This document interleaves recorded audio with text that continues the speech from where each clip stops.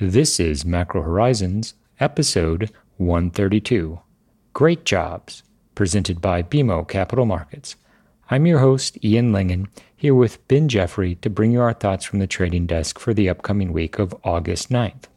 We're reminded that while hiring might be trending, unfortunately, so is Delta, and not the little triangle.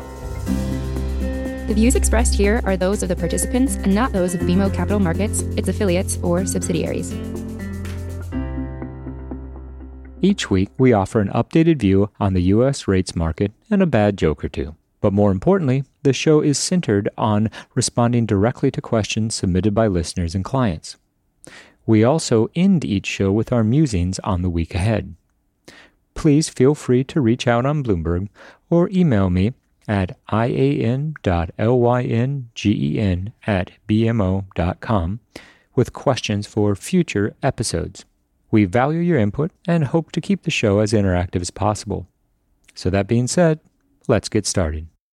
In the week just past, the Treasury market had a variety of new information to digest, the most notable being the stronger than expected non-farm payrolls report. The figures showed a 943,000 job increase in the U.S. employment profile. Of that, 240,000 jobs came from the government sector, the vast majority of which was a function of seasonal adjustments associated with education hiring. This only slightly detracted from the overall magnitude of the number. The private non-farm payrolls print was 703, effectively in line with expectations. Now, the unemployment rate did drop more than anticipated, and the labor market participation rate increased, but only slightly, and remains at relatively subdued levels given where we are in the cycle. The week also included two extremes in terms of price action. 10-year yields got as low as 112.6 and then retraced to 130, which is a 200-day moving average. The market appears to be stabilizing in this range as the counterforces of an extended path out of the pandemic versus ongoing improvements in the real economy continue to dominate the market narrative. We also had a disappointing ISM manufacturing print, more than offset by a stronger than expected ISM services number. In fact, ISM services was the highest on record and is very consistent with the notion that reopening will bring with it service sector optimism, and this will help drive the economy to the next plateau. We're somewhat skeptical, given that this is all information from July, and the bulk of the Delta variant concerns really didn't start to take hold until the last couple weeks. As for the momentum profile in the Treasury market, we were leaning very bullishly at the beginning of the week, with lower rates the obvious path of least resistance. Stochastics have since curled and crossed and now favor a retracement back into a slightly higher yield range. For context, we'd find it difficult to see 10-year yields above 142, but for the time being, at least, an attempt to fill the gap in 10-year yields between 109 and 110 appears to be on the back burner. Well, Ian, I think another NFP print at nearly 1 million jobs added seems like a reasonable place to start today. It's a great place to start, but I'm more worried about whether or not it's where this trend is going to end. The refocus of market participants on the Delta variant has already made the July non-farms payroll print old information. The question in my mind is, what happens over the course of the summer?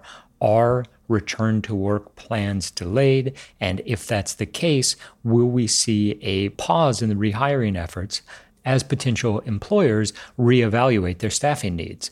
One thing that is clear is when we combine the upward revisions to the last couple months, we got well above 1 million jobs added in the U.S. economy. And while yes, Delta uncertainty during the survey week was not nearly as pronounced as it is now, what this suggests is not nearly a move backwards in terms of a return to a new normal, but rather a lengthening of the time horizon it will ultimately take to see staffing levels in urban offices, for example, return to the levels that will ultimately define the post-pandemic world. So not related to those types of jobs specifically, but rather the type of service employment that relies on those commutes, those offices being staffed. It's those hiring plans that could potentially now be delayed, at least marginally, which really serves to extend the runway that will be required to more completely undo the damage on the labor market that was a function of COVID-19 and bring the participation rate up. Now that rose in July, but still remains well below levels where the Fed would ultimately like to see it. And on the topic of the participation rate, this is one area that we continue to focus on as we learn more about the employment landscape. For the inflation that we have seen thus far to become self-perpetuating, we will need to see more wage gains make their way through the system and become sustainable. We did have a higher than expected average hourly earnings print for July, which brought the year-over-year pace up to 4%. Certainly high by recent standards, although clearly a reflection of pockets of labor scarcity as many sideline workers remain reluctant to re-engage with the labor market. And on that topic, we recently looked at the JOLTS survey, which reinforces this idea of a unique variety of labor scarcity.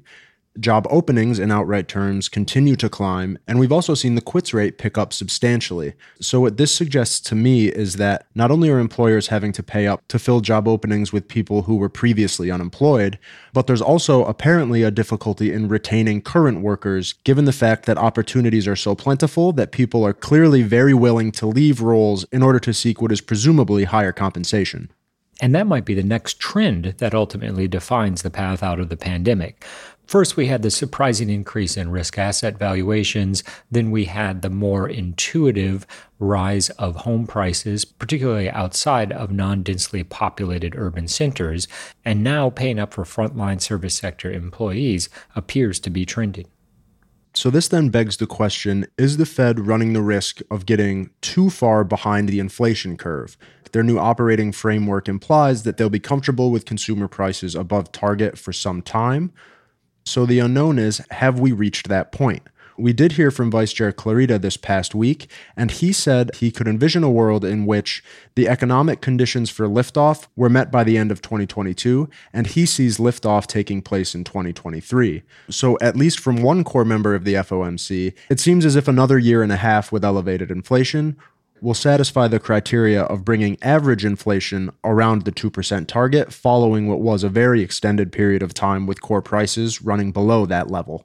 And there's also the employment aspect of it. Yes, the Fed wants to have inflation come back into the system in a sustainable, demand-driven way, but it's also a key mandate to promote employment. Whether it is a Fed story or an inflation story was one of the key takeaways from the price action that followed non-farm payrolls. If it had been a Fed story, we would have expected the belly of the curve to lead the sell-off, particularly the 5-year sector, as well as higher rates in Eurodollars. Instead, what occurred was a bear steepener led by 10s and 30s. So this tells us two things. One is it suggests that there's a supply concession because there'll be a big seller of 41 billion 10s on Wednesday and 27 billion 30s on Thursday, i.e. the Treasury Department. The other takeaway was it is an inflation story if the Fed isn't going to respond to higher realized inflation. And another takeaway from what the vice chair told us was they're not hiking rates in 2021 or 2022. And that will leave attention on Wednesday morning's CPI release. To evaluate the degree to which those pandemic-specific pickups in inflation have become more broad-based. Auto prices are going to be a clear area of focus, but there's also the travel and entertainment subset of consumer prices that clearly benefited asymmetrically from the reopening of the economy. And really, in contemplating the question, what will define not transitory, it will need to be a function of that self-perpetuating wage-driven dynamic you mentioned earlier, Ian, or a more complete rise in prices that's not simply focused in a few specific areas.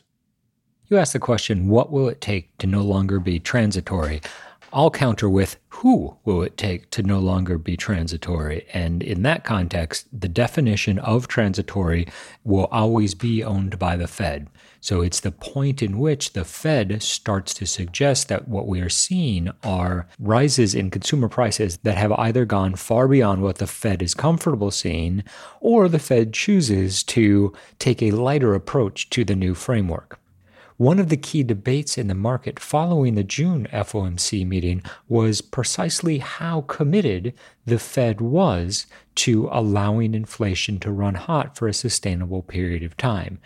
Another stronger than expected core CPI print for July will refocus investors on this topic. And again, as with the response following the non-farm payrolls print, we'll be watching what happens in the belly of the curve versus the long end outright. And while Wednesday and Thursday's 10 and 30-year refundings surely contributed, at least on the margin, to the post-jobs price action, it's also worth touching on what we learned from the refunding announcement itself, namely that the Treasury Department is preparing to start trimming coupon auction sizes as soon as November, given the developments in issuance needs that have come alongside the passage of the pandemic, and the fact that another crisis-level fiscal bill will not need to be funded. So while theoretically that wording leaves the door open to February coupon cuts, at this point the consensus generally seems to be that coupon auction sizes are going to be trimmed beginning in November. On the issue of the SOFR FRN, we did learn that the Treasury Department has concluded its study of the topic, but the extent on the clarity of whether it will be issued was limited to the Treasury Department will continue to debate whether or not the new product is necessary to fund the deficit.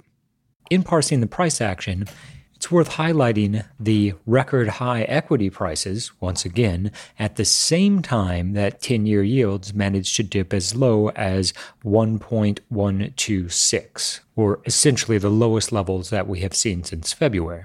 It's a reasonable question to ask if risk assets are operating on a different market narrative than U.S. rates.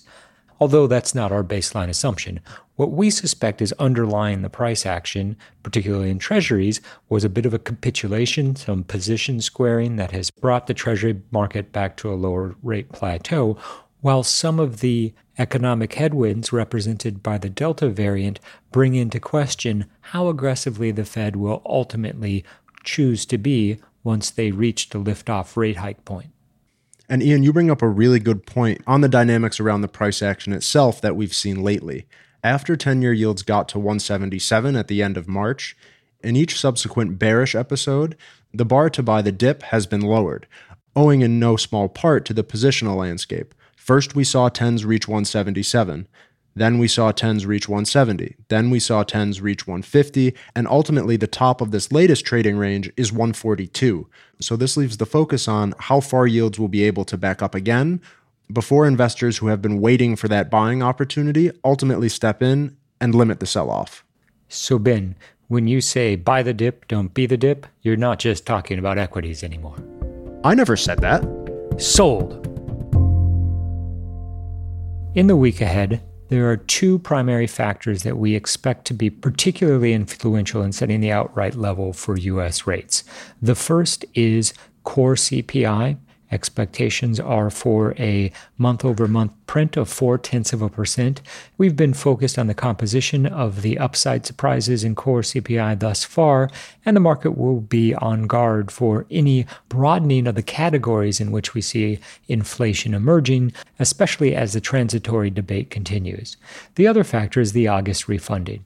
All else being equal, we'd expect to see a further outright concession ahead of 10s and potentially 30s. We'd look to come out of the auction process long duration as we continue to hold to our range trading thesis as the month of August plays out. We've yet to see any version of the summer doldrums really take hold in the Treasury market, perhaps with the exception of a couple slow Mondays. As Labor Day approaches, however, and there are fewer fundamental inputs to drive trading direction, we do expect to see a drift lower in volumes as well as the implied conviction behind any move. Choppy price action during the late summer period is a very typical assumption in the U.S. rates market, and we see very little reason to fade that at this stage. The one caveat is Chair Powell at Jackson Hole. There's so much market emphasis around gaining some type of clarity as related to the tapering process that it's difficult to imagine that Jackson Hole doesn't represent a meaningful event risk, if for no other reason than it will be the final tradable Fed event until we're into the autumn. The transition back to trading the details of the pandemic certainly complicate the path forward for Treasury yields, particularly as the market was just beginning to get context for the magnitude of the moves in the economic data. Now, with the focus on the Delta variant, investors will take a step back and once again discount the incoming economic data as old information and look forward to a point where the real economy has made sufficient progress towards achieving what will be the new normal. We've reached a point in this week's episode where we'd like to offer our sincere thanks and condolences to anyone who has managed to make it this far. And as so many things have changed this year, we cannot help but wonder, is it now the Doge days of summer, or just a Doge day afternoon? Well, one thing is for sure, it's a Doge eat Doge market.